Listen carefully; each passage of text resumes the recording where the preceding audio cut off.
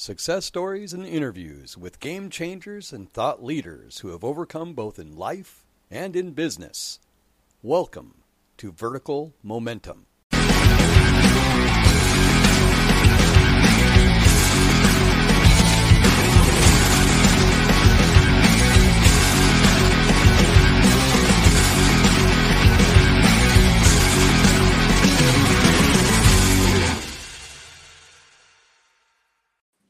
Hey guys, welcome back to Vertical Momentum. I am your host, Richard Kaufman, also known as the Comeback Coach. Guys, thank you so much once again for being a part of my journey and for letting me be a part of yours.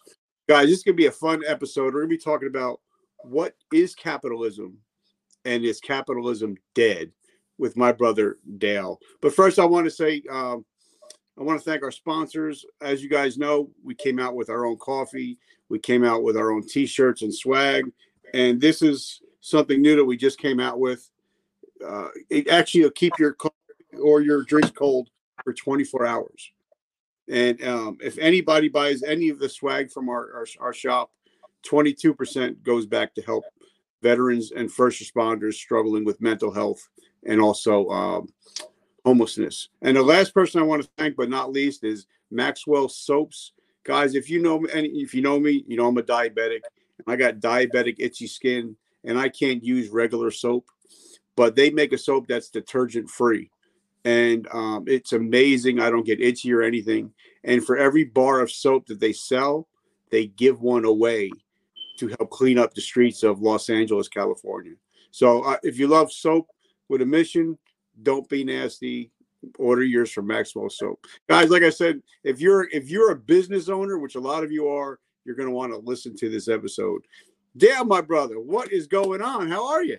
Hey, good afternoon, Richard. Good to have you here, to be here as your guest. How are you doing today? This is a great day. This is Friday, the 15th of April. It's tax day. A lot of people concern their life with this particular day of event. Powerful impact on people. Well, you know, my goal is eventually to pay more taxes. That means I'm making more money. So, you know, a lot of people are like, wait a minute, I don't want to pay more taxes. That means you're not making any more money, right? Right. So what is one myth about capitalism that people think? I think one myth that people think is that they believe they know and understand what capitalism is, how it works, and how it operates. It's something that if you were born in this country, US of A, you tend to grow up and perhaps take a few things for granted. But if you stop and think more deeply about capitalism, you might reach a different conclusion about what you believe and what you think you know and what you perhaps don't know. Obviously, there have been critics and supporters of capitalism over many different decades and even centuries, and very vocal people who spoke out, historians, political thinkers, economists, the average person. And capitalism tends to take a lot of blame for different issues taking place throughout society. You know, business failures, inflation, layoffs, etc. But I'm not sure if capitalism solely can take the complete blame for that. So that's what I'm interested in talking about and trying to. So where are you from? Where did you grow up, and how did it shape the person that you are today? So I was born in Kentucky, near the Tennessee state line, a place called Fort Campbell, Kentucky. Yep. And so many soldiers know about the 101st Airborne Division. A small city called Clarksville, Tennessee is what I call home. And my father was military, served in the Navy for 30 years, then retired. And my mother's from that area of the country. And we lived there for the first, I'd say, 5 or 6 years. Then we moved to California. We were stationed in San Diego. I lived there for about, let's say, 5 or 6 years. I still was a Navy brat. And from there, we moved to Florida. And each time it's a different change of duty station.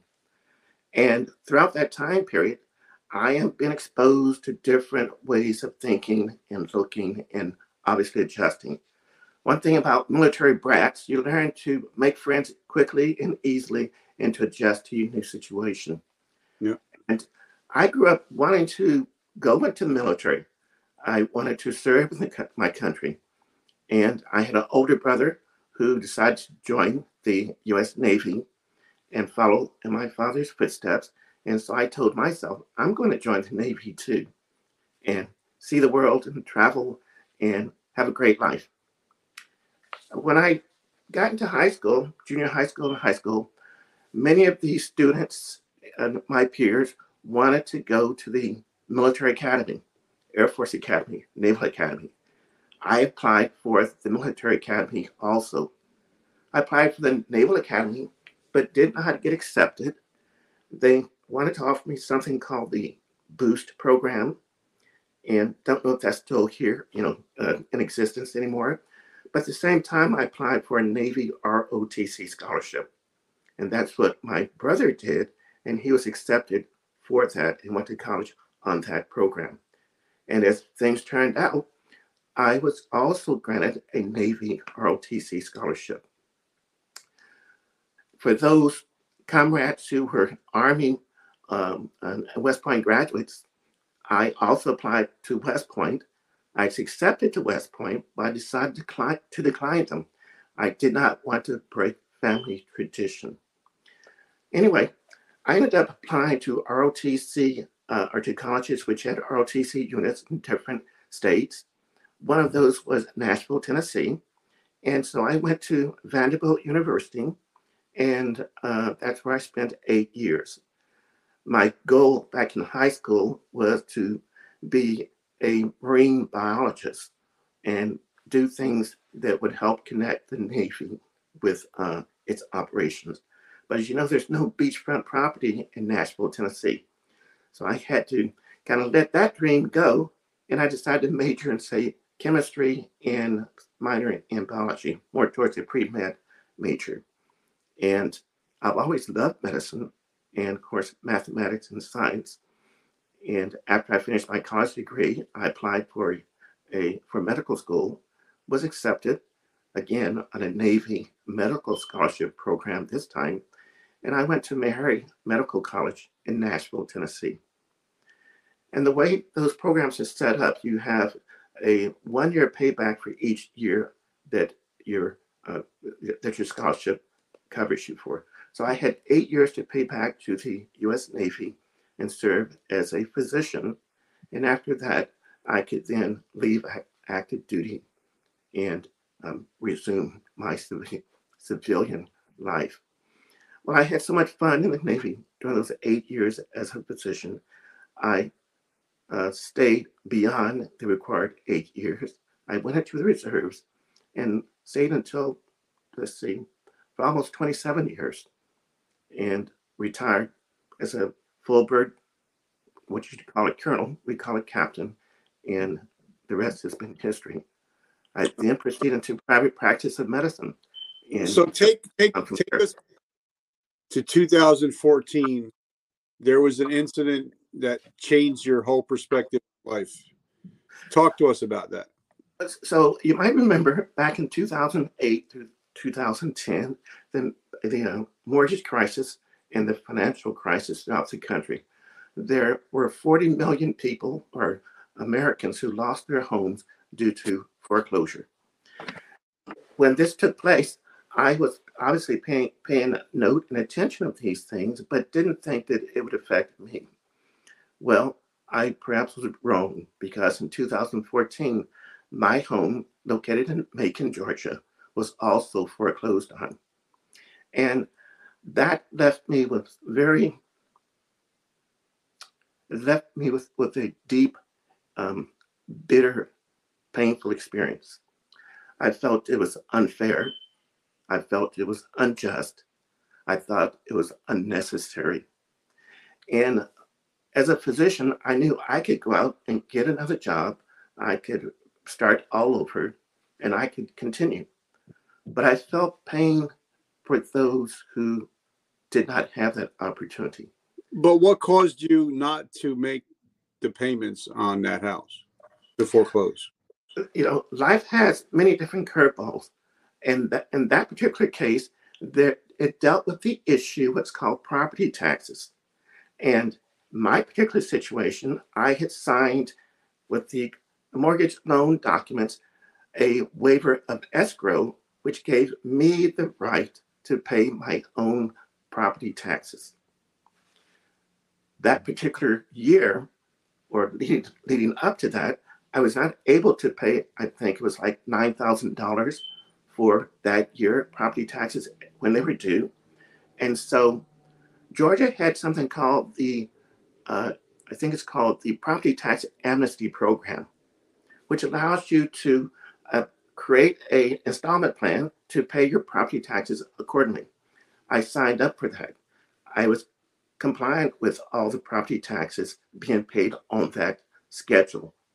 And it met my financial needs at that time. Well, 5 months after being compliant, the mortgager decided to pay the entire property taxes all at once, maybe a full $12,000, okay? And perhaps some of next year. That meant my monthly payments would go up maybe $1,500 or $2,000. I said, you can't do this. I said, I'm under the state of Georgia amnesty, a property tax amnesty program. And so I tried to discuss this with them, phone, emails, letters, to no avail. They wanted to have it their way. I said, okay, have it your way. I'll revisit this at another time. And as it turns out, they went ahead and proceeded with foreclosure. And we ended up having to move from our home, which we had lived in for 18 years. We built it. And I ended up coming to Florida at the time. And shortly thereafter, my wife, joined me here in Florida. I decided to file a federal lawsuit, and I was going to raise a constitutional challenge because there's a conflict between the federal statute, what's called Real Estate Settlement Procedures Act, or RESPA, a federal law that governs mortgages, and the conflict with the state law. The state of Georgia and its right to provide its taxpayers, citizens, property tax amnesty. I was going to raise that as the issue going forth in district court. I filed the lawsuit, and during that time period, I'm busy working on a solution to address the problem that not only affected me and the people in the state of Georgia and the rest of the country, but I saw it as a much bigger, deeper problem. It went straight to the root and the heart and foundation of capitalism itself. What we do and how we deal with capitalism and its connection with the tax system. And so that was what took my journey and path to a different direction. So, as we all know, 2008 is when the crap hit the fan. Yeah. A lot of people lost their homes. A lot of people got approved for houses that they should have never been approved for at all. Like somebody once told me, if you can't afford a dog, don't buy a dog. Same thing with a house. If you can't afford a house, don't buy a house. Mm-hmm. Now, when we bought our house, we used the VA system, and they were great for us, helped us out amazing. And we put the whole escrow thing. We made sure that we threw the property taxes in there, so we didn't have to worry about any of that crap. So, because a lot of people, they'll look at if they don't put the the property taxes in there, they'll look at, my bill may only be $1,200 a month, but right. Like I live here in New Jersey. I think our property taxes are about $1,000 a month. But if you don't put those two together automatically and start getting used to paying that, like you said, once it happens, you may get that amnesty, but then all of a sudden, bam, you get slapped with a $10,000 or $12,000 bill, and you can't pay it. It's easy to come up with maybe an extra $200-300 a month, but $1,200 a month, it's right. Not going to happen. So do you suggest when you person buys a home to make sure you get your property taxes, everything in one lump, one bill? That's an excellent question. I think there's a better solution. There's a better solution because whether you put it all in one bill or you have it separate and you pay it independent, you typically cannot control your future circumstances. There could be a job layoff. There could be sickness. The bank could choose to foreclose on your property for some other unknown, strange reason. In Florida, we have sinkholes. You may be forced to leave, and some people may have 2 different mortgages. They can't sell the old home, and they have to go to a new home. And of course, we've heard of situations where you buy a brand new car, you pay cash for it. Excuse me, you buy the brand new car, $20,000, you finance it. The moment you drive off the parking lot, it gets totaled. You still have to pay that car, even though you don't have it anymore. You may have insurance, but it may not cover everything. So to answer your question, I think the better solution is to rethink how you choose to buy the home in the first place. And by that, I mean that most people, when they look at real estate, they only see it in they see it in 2 dimensions. They see the house, the physical dwelling, and they see the land. That's called tangible property. I think they forget about the perhaps equally more important aspect of real estate, which is the intangible property. You see, every home, every property, as far as I am concerned, can be thought of as a triangle, for example. One triangle represents the land, the price you pay for the land, and the value of the land. The second triangle, or leg of the triangle, represents the tangible property. That's the physical dwelling of the house. And the third leg of the triangle represents the intangible property. Well, what's intangible? Intangibles, by definition, is things that you cannot actually see, touch, hold in your hand, or pick up. It's invisible. And yet, the intangible value in real estate still exists. Case in point, look at the house that you currently live in, just any house, 123 Main Street. Let's say you paid $300,000 for it. Lovely white picket fence, brick 2-story on the curb, right? If you take that same house and you placed it on the beach, so it's beachfront property, or on a golf course, would you pay more or less money for that same house, square footage and square acreage? Well, I know that we were looking at houses in Hilton Head, South Carolina. Mm-hmm. And for the houses that, we're talking here, beachfront homes, you're looking at, $1 million, $1.5 million. So you're looking at almost twice what our house is worth if we put it on a beachfront. But then, like you said, if we put the same house we live in now, that's almost $500,000, and put it in, say, parts of Kentucky or Tennessee, it's going to be half. Good, that's correct. So location. That's correct. That's the beautiful. You made my argument for me, Richard. You take that same identical house, you put it in a different location or the worst part of town, and by nature, people want to pay much less money for it. And that location, therefore, says there must be something about the intangible value that people perceive regarding that house. And then the next question is, how much is that intangible value worth? What is the dollar amount? And that question, you can ask your real estate attorney, you can ask your CPA, ask your tax attorney, you can ask your financial advisor, ask the banker, ask the appraiser, you can ask the stranger next door. You'll get 15 different answers. You see, beauty is in the eye of the beholder. It's the value that you assign and attach to your property that is what constitutes the intangible value. For all I know, when you bought your house, it may have been zoned, both residential and commercial in its location, and you were planning to tear the whole thing down and build a 10-story hotel and make millions of dollars because of its location. its pristine location. So for you, the fact that someone else thinks is only worth 500,000, you are looking at the piece of property, the actual real estate, the dirt, and what you could do at that location as a $10 million potential source of income for you. Other people may say, I just want to look at the house and buy it because I want to live next to a certain school or community or the proximity to my loved ones. So they're willing to pay extra compensation or money for that. So the intangible value, therefore, I think needs to be and should be considered when people think about and look at real estate. Unfortunately, when real estate appraisal is being done, the appraisals tend to only show a price for the land and a price for the physical dwelling.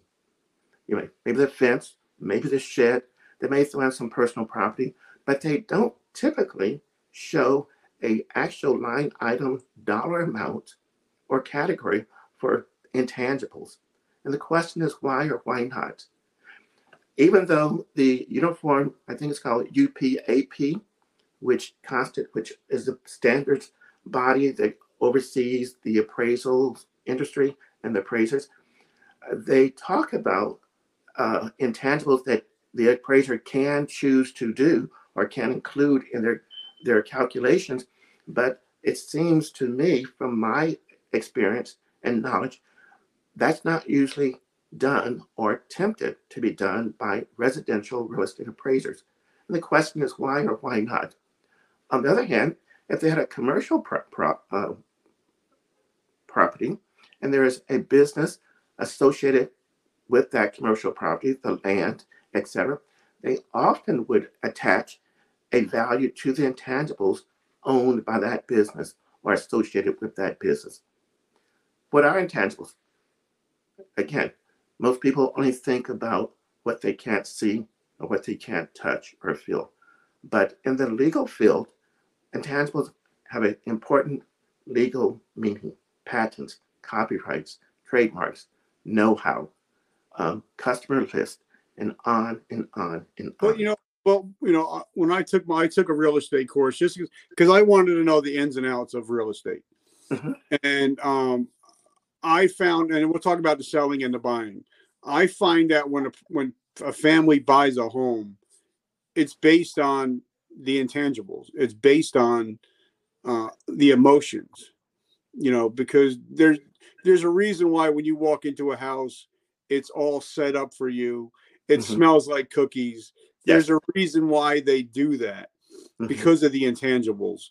But now also, when a person goes to sell their home, the intangibles can sometimes work against them, because now they're thinking, I think my house is worth 300,000, but when it comes down to brass tacks, their house may be only worth 200,000, and they get smacked in the mouth because they think their house is worth a hell of a lot more because of their memories. Right. So is that what you're talking about, like that? That adds the same, that underscores the same idea of intangibles. Here's the problem with stopping at that level of thinking. The problem is that, let's say you paid $200,000 for your house. Over the next 3 to 5, 10 years, the house increased in value so that it was now appraised for $400,000. You have a buyer, a willing buyer and a willing seller.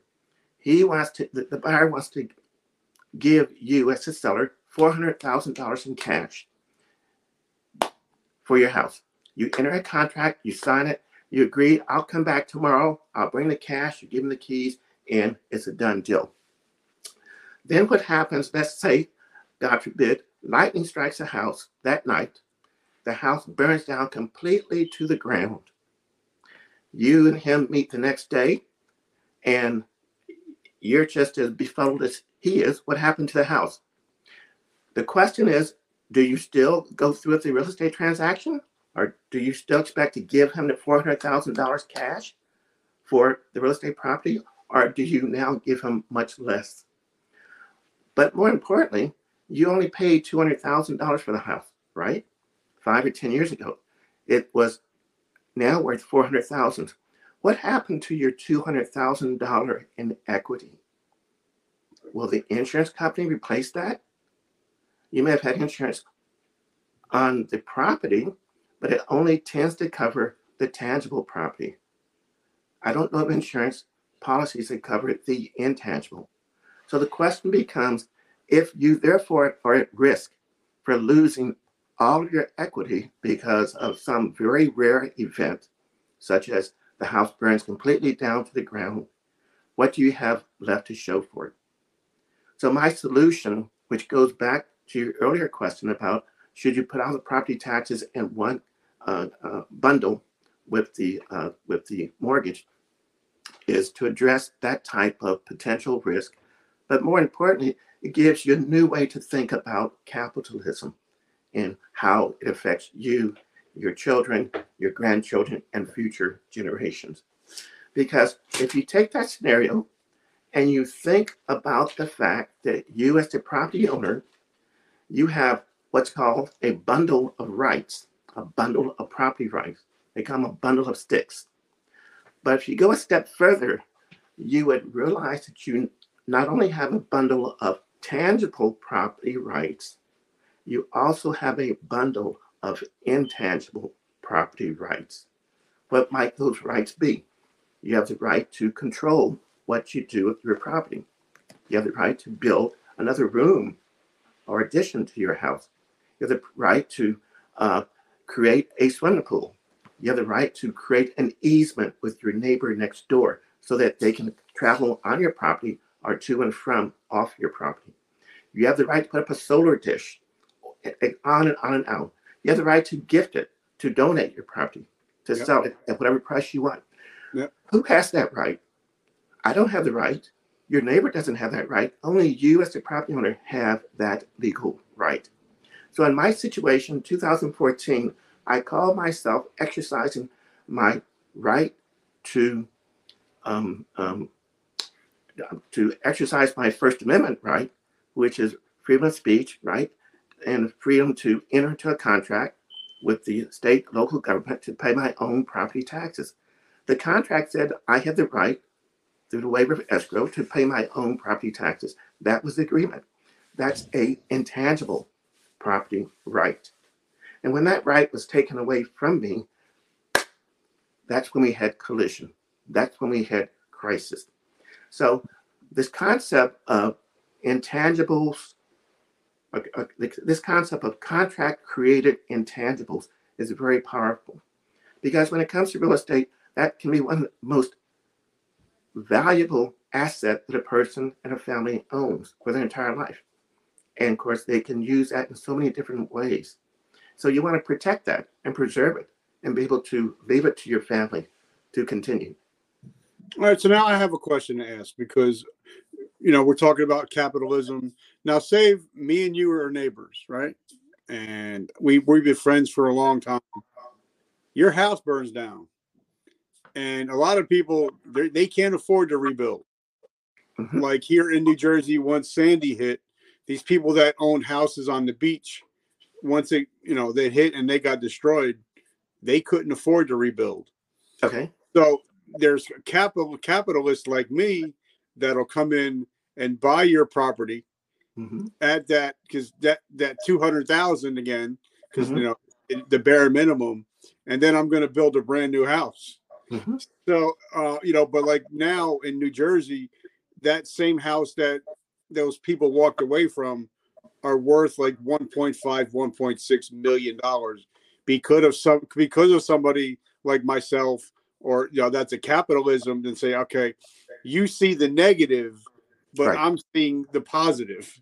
Correct. So I'm going to buy that house and rebuild. So talk about that, the negative of capitalism, but also the positives of capitalism. Okay, so the great thing about capitalism is that if you are creative, if you can think outside of the box, and if you are entrepreneurial minded, you can create a business and you can create inventions and you can do things that give you the legal right of property ownership. And If individuals were to take that aspect towards life more seriously, they may realize that they can make and use capitalism to their own benefit. I'm currently writing a couple books, both fiction and nonfiction, that talks about this idea of parasitic capitalism. We can get to that at a later time in our discussion or another segment. But the idea basically says that I don't think people really understand or know how to leverage or use capitalism and all of its full benefits. The title of the book, the nonfiction, is called tentative title, How to Crack the Code of Capitalism, How to Legally Crack the Code of Capitalism Using Your Real Estate Property and Home-Based Business. See, one thing that COVID taught us is that there are many people who either lost their job, were laid off, had to start all over, and were forced to work from home. And during that downtime, they decided to create a home-based business. They maybe had no choice. Yep. When that happened, that was a huge shift in their thinking process and their day-to-day lifestyle and environment. What do I do about the kids at daycare? What do I do about school? So many different implications. Well, when you now look at that new lens and look at reality, and then you think about what the U.S. tax code says about home-based businesses, you then say, well, how can I reposition myself in this new reality so that I come out a winner, I come out ahead? If you look at history, ever since the early 1900s or even before, the majority of businesses in America, their balance sheets showed ownership of tangible assets, greater percentage-wise, maybe 80% of the balance sheet was ownership of tangible, bricks and mortar, equipment, things like that, okay, machinery. And only 20% was ownership in intangible assets. Yeah. Nowadays, it's just the reverse, just the opposite. Nowadays, the corporate balance sheets, 80% of what they own is in an intangible asset: software, trademarks, copyrights, patents, licenses. And only 20%. There's a lot of companies that don't own anything. Uber doesn't own nothing. Mm-hmm. Amazon doesn't really own anything. So a lot of the companies that are out there now, they don't own. DoorDash doesn't own anything. Right. They just have intellectual property. That's the key point. What they do own is intellectual property. And it's those intellectual property rights that generates the millions and billions of dollars for corporations. But if they can do it for corporations, they can do it the same thing for individuals. I'm in Orlando, Florida.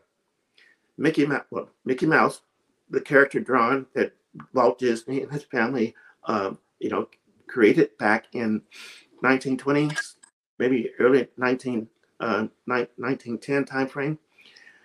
Who would have thought that single simple drawing, if you will, would have launched a, mega $1 million enterprise for all these years that is still benefiting the family? But don't forget, copyright, which is the intellectual property, is good for the life of the author plus 75 years after the death of the author. In other words, if you write a poem today and you live for another 50 years, then you die. For the next 75 years, that copyright, if it's maintained and the fees are paid, is still owned by the estate or by the family, by the heirs. And they can use that copyright to build their business, to create more intellectual property, and to continue thriving and growing.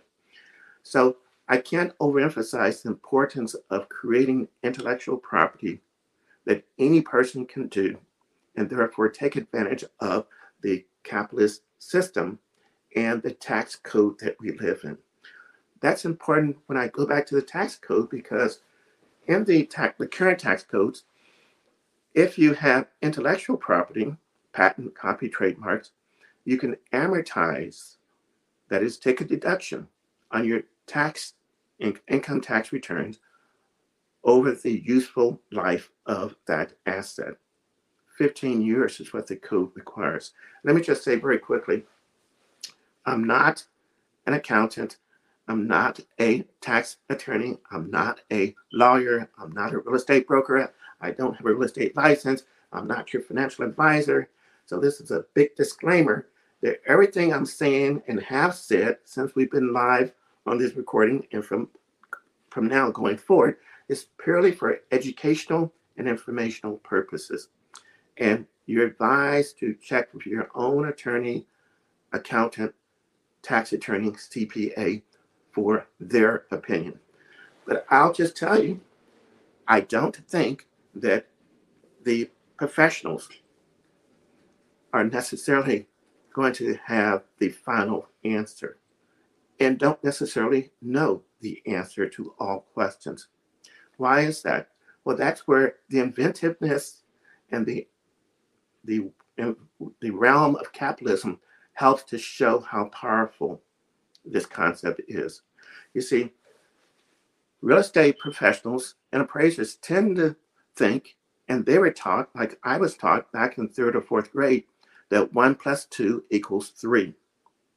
But we also learned that 1 + 2 plus, let me say it this way. We also learned that 1 + 1 + 1 = 3, right? Now, in real estate, if you look at the land and you say that's worth $2 and look at the house and say that's worth $4, your total purchase price would be $6 because 2 + 4 = 6.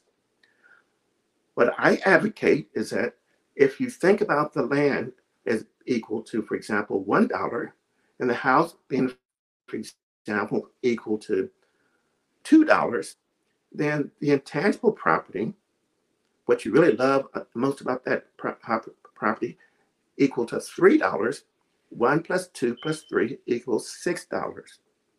So you can see the difference between 2 + 4 = 6 and 1 + 2 + 3 = 6.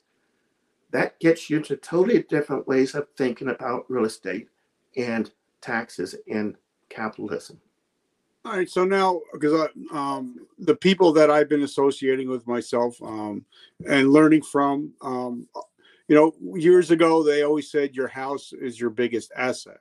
Yes. But like I had Sharon Lecter on from Rich Dad, Poor Dad, the co-author, and we talked about, your house is not an asset until you sell it. So a lot of people think, I'm going to buy a house and I'll be all right. But, I was talking to a guy named Grant Cardone, and he says, I rent my house. I don't own my house because it's not making me money. My corporation rents my house for me.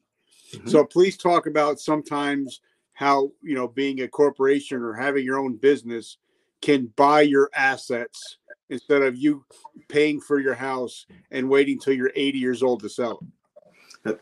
Thank you for that question. Excellent. According to the tax codes, you can, if you self-create or acquire an intangible asset, then, as I said, it has a useful economic life that can be determined. It can be placed into service the same year and used in your business or trade.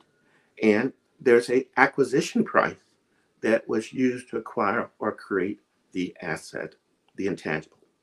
And under that, you can then claim your amortization deduction if you have a home-based business. If you do not have a home-based business, then the only thing that you might be able to claim is a deduction related to your tangible property. In that case, the depreciation on the physical structure. They do cost segregation, for example. How much was the air conditioner? How much was the roofing? How much was the water system?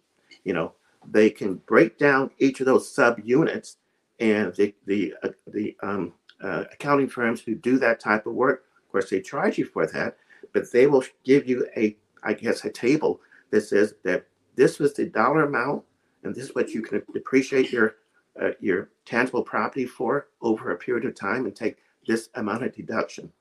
And so therefore, I argue, and that's what the book tries to persuade individuals to consider, that it's worth your time to create your own home-based business, create your intangible assets used in your business, use what you created, and which is in your home, and take the deductions that you're entitled to take under the U.S. tax code, and show that you are running a legitimate business so you can maximize your potential profitability and reduce your tax liability or exposure.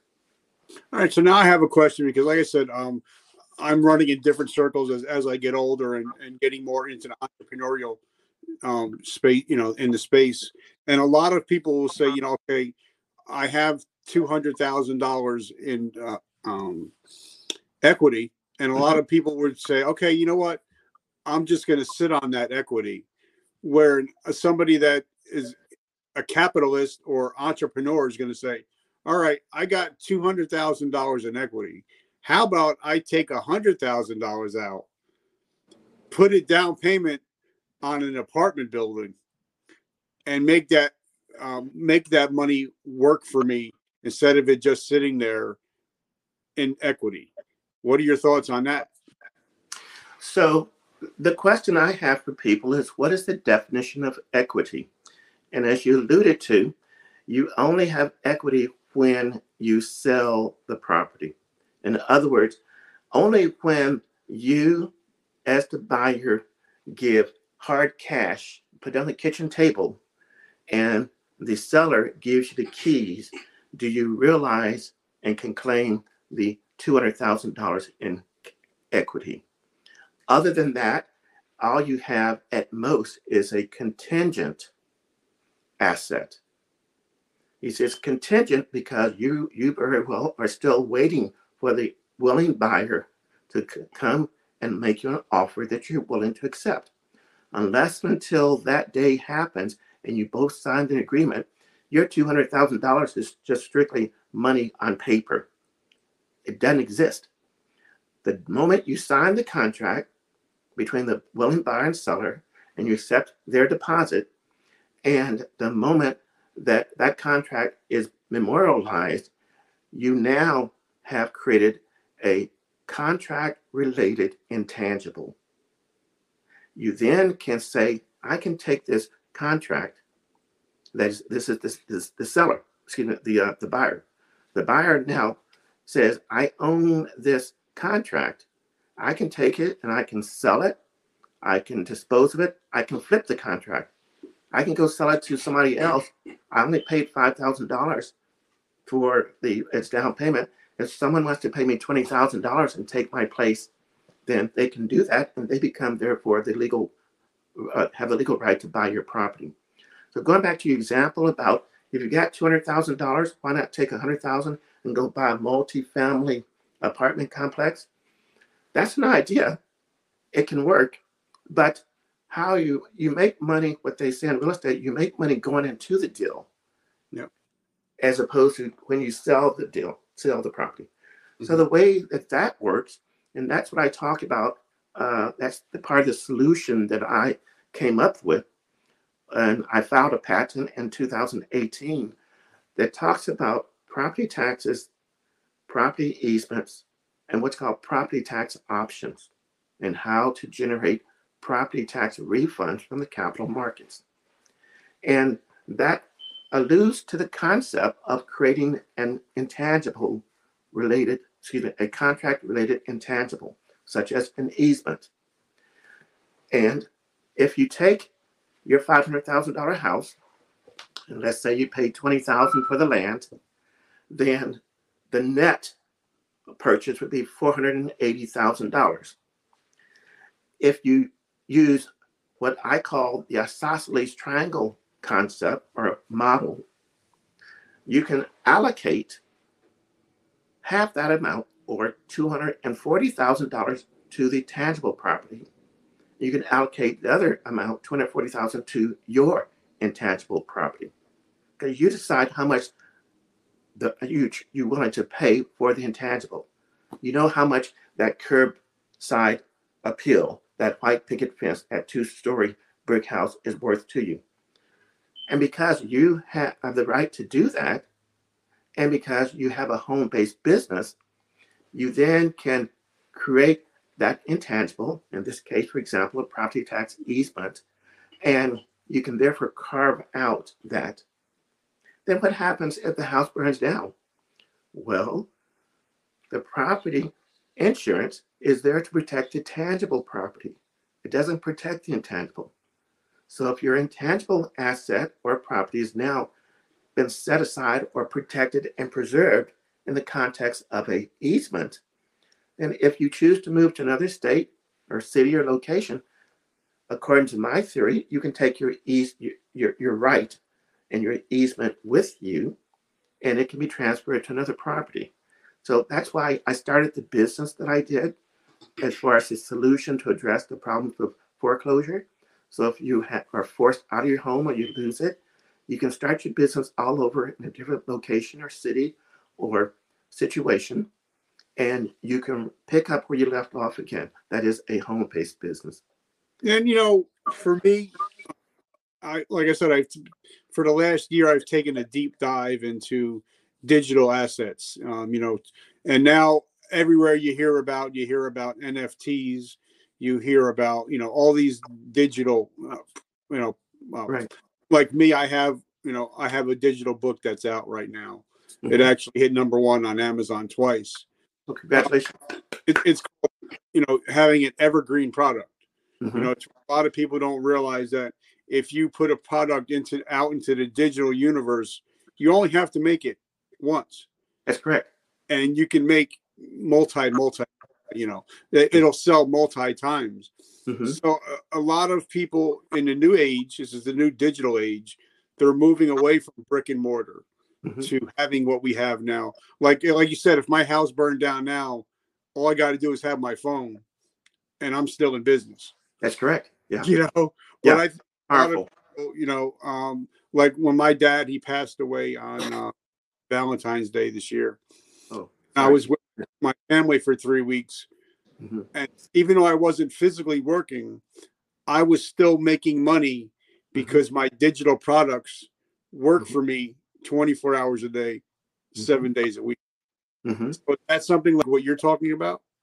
Oh, absolutely. I'm a big believer in, again, what you created is a digital asset, i.e. intellectual property that exists in a electronic, format of zeros and ones.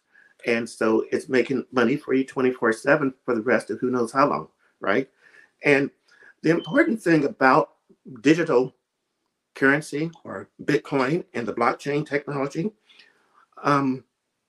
we are still in the early stages of understanding that.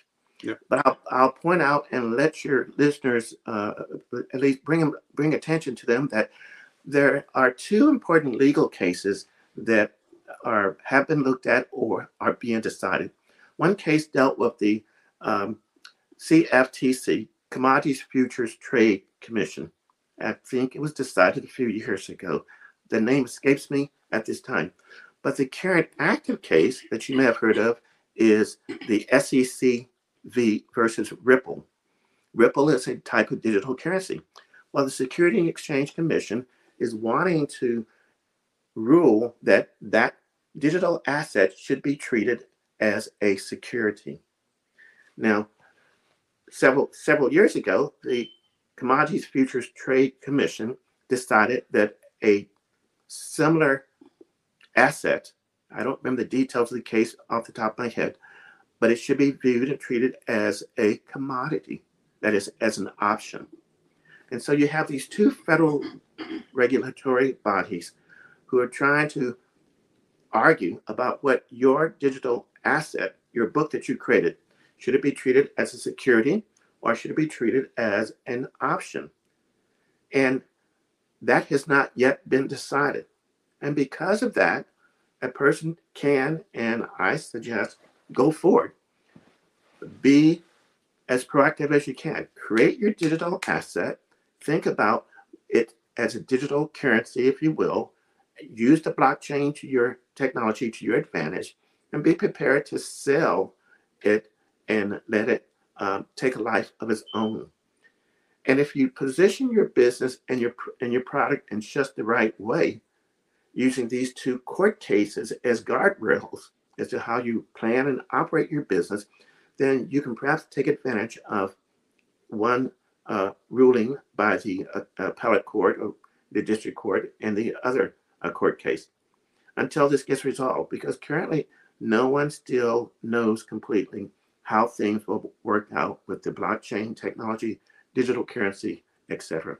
But also, I think something that you just said that I really appreciate is don't get married to one stock, or, like that's what, Warren Buffett says, I'm not married. I don't have an emotional connection to any stock.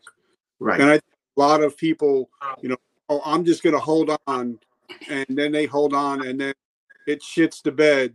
Mm-hmm. And then you take a total loss because you were emotionally involved with that stock instead of, saying, okay, this is what it is. It's an option, or, it's something, but it's not me. You know what I'm saying? A lot of people, and I think that's the same thing, with their homes, they get emotionally involved. And then, eventually, like for me, I know I'm probably never moving. So, they're going to have to carry my dead body out of here. So for me, I never think of my, my house as, my house, because like you said, something, they could say something is priceless, mm-hmm. but if you're never going to sell it, right. It doesn't matter. It doesn't matter. That's right. Right. Yeah. That's right. So talk to us about your book and tell us about what you have going on today. So I told my wife years ago, never fall in love with bricks and mortar. And that level of detachment allows you to make both objective decisions and life decisions. What I'm doing at this time, and I mentioned about the business, is that I'm working to create my team. I'm looking to bring people into my universe who want and are interested in pursuing a certain goal. My goal is to help improve the concept and the understanding and knowledge of capitalism.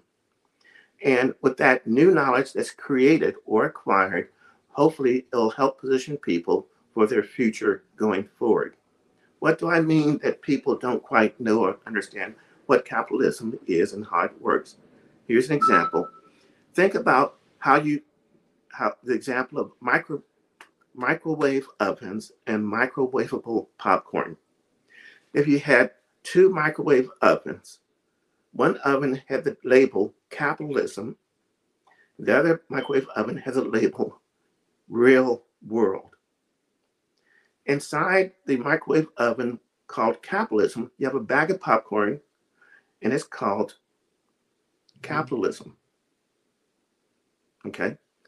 And the other microwave oven labeled real world. Excuse me, I said it backwards. In the oven labeled capitalism, there's a bag of popcorn called real world. In the other situation, it's just the opposite. The microwave oven is called the real world, and the bag of popcorn is called capitalism.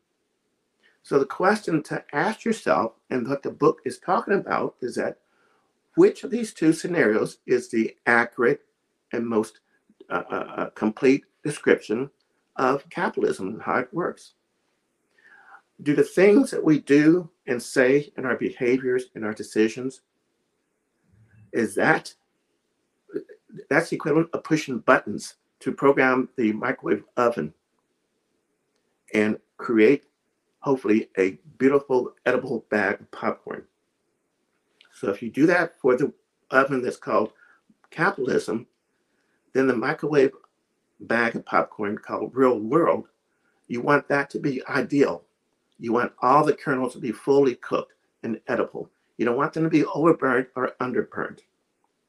On the other hand, the opposite situation, where the microwave oven is called real world and the popcorn is called capitalism, if you punch buttons on that microwave oven, taxes, the amount of unemployment you want this year, the amount of inflation, the amount of money supply, and you program it for a certain amount of time, then you're hoping that the microwave bag of popcorn called capitalism is going to, again, make it fully edible, nothing overburnt, no burnt, kernels, and no undercooked kernels.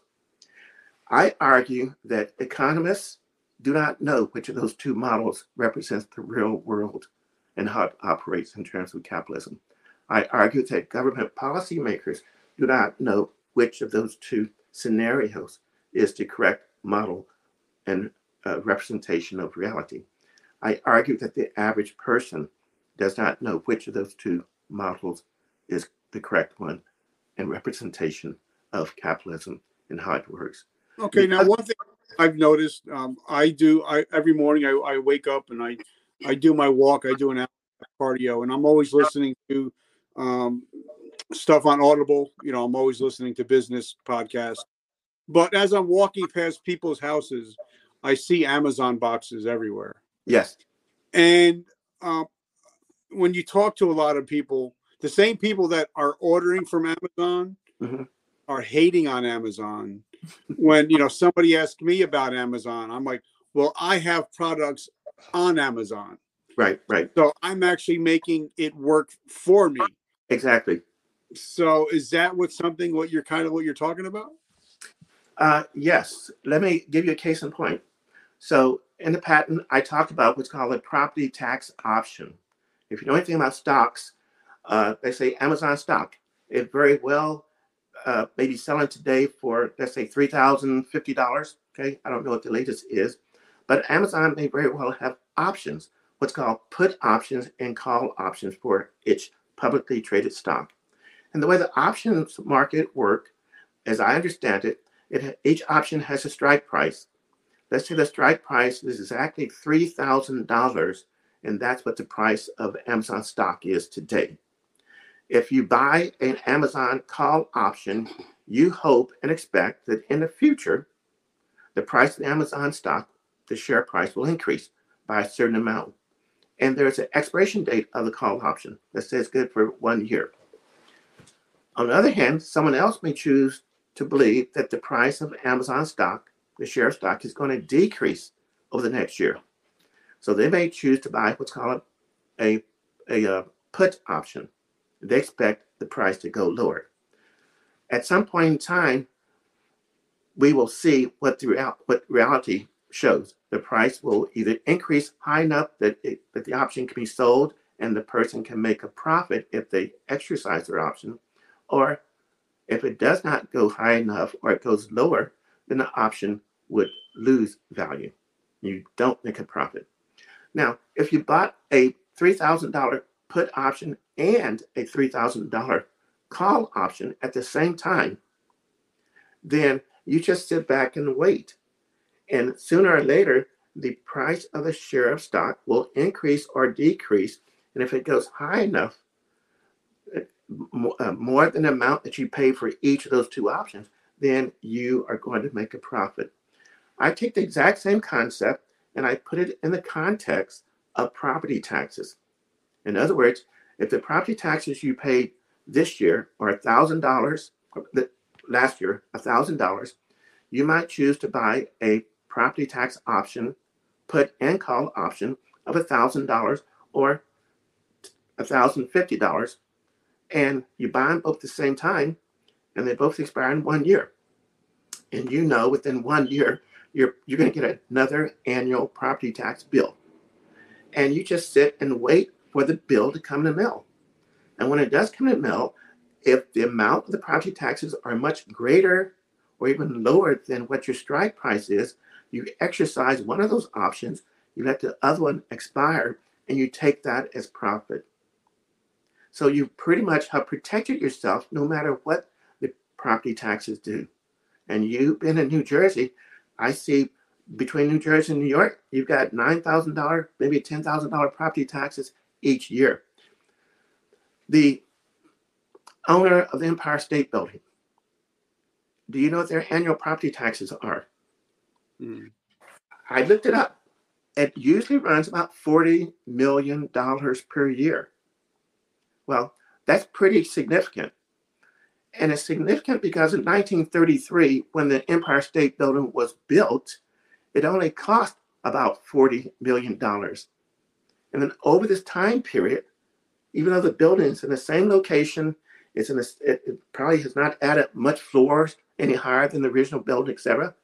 But over that time period, the value of the building to the replacement cost is now $543 million.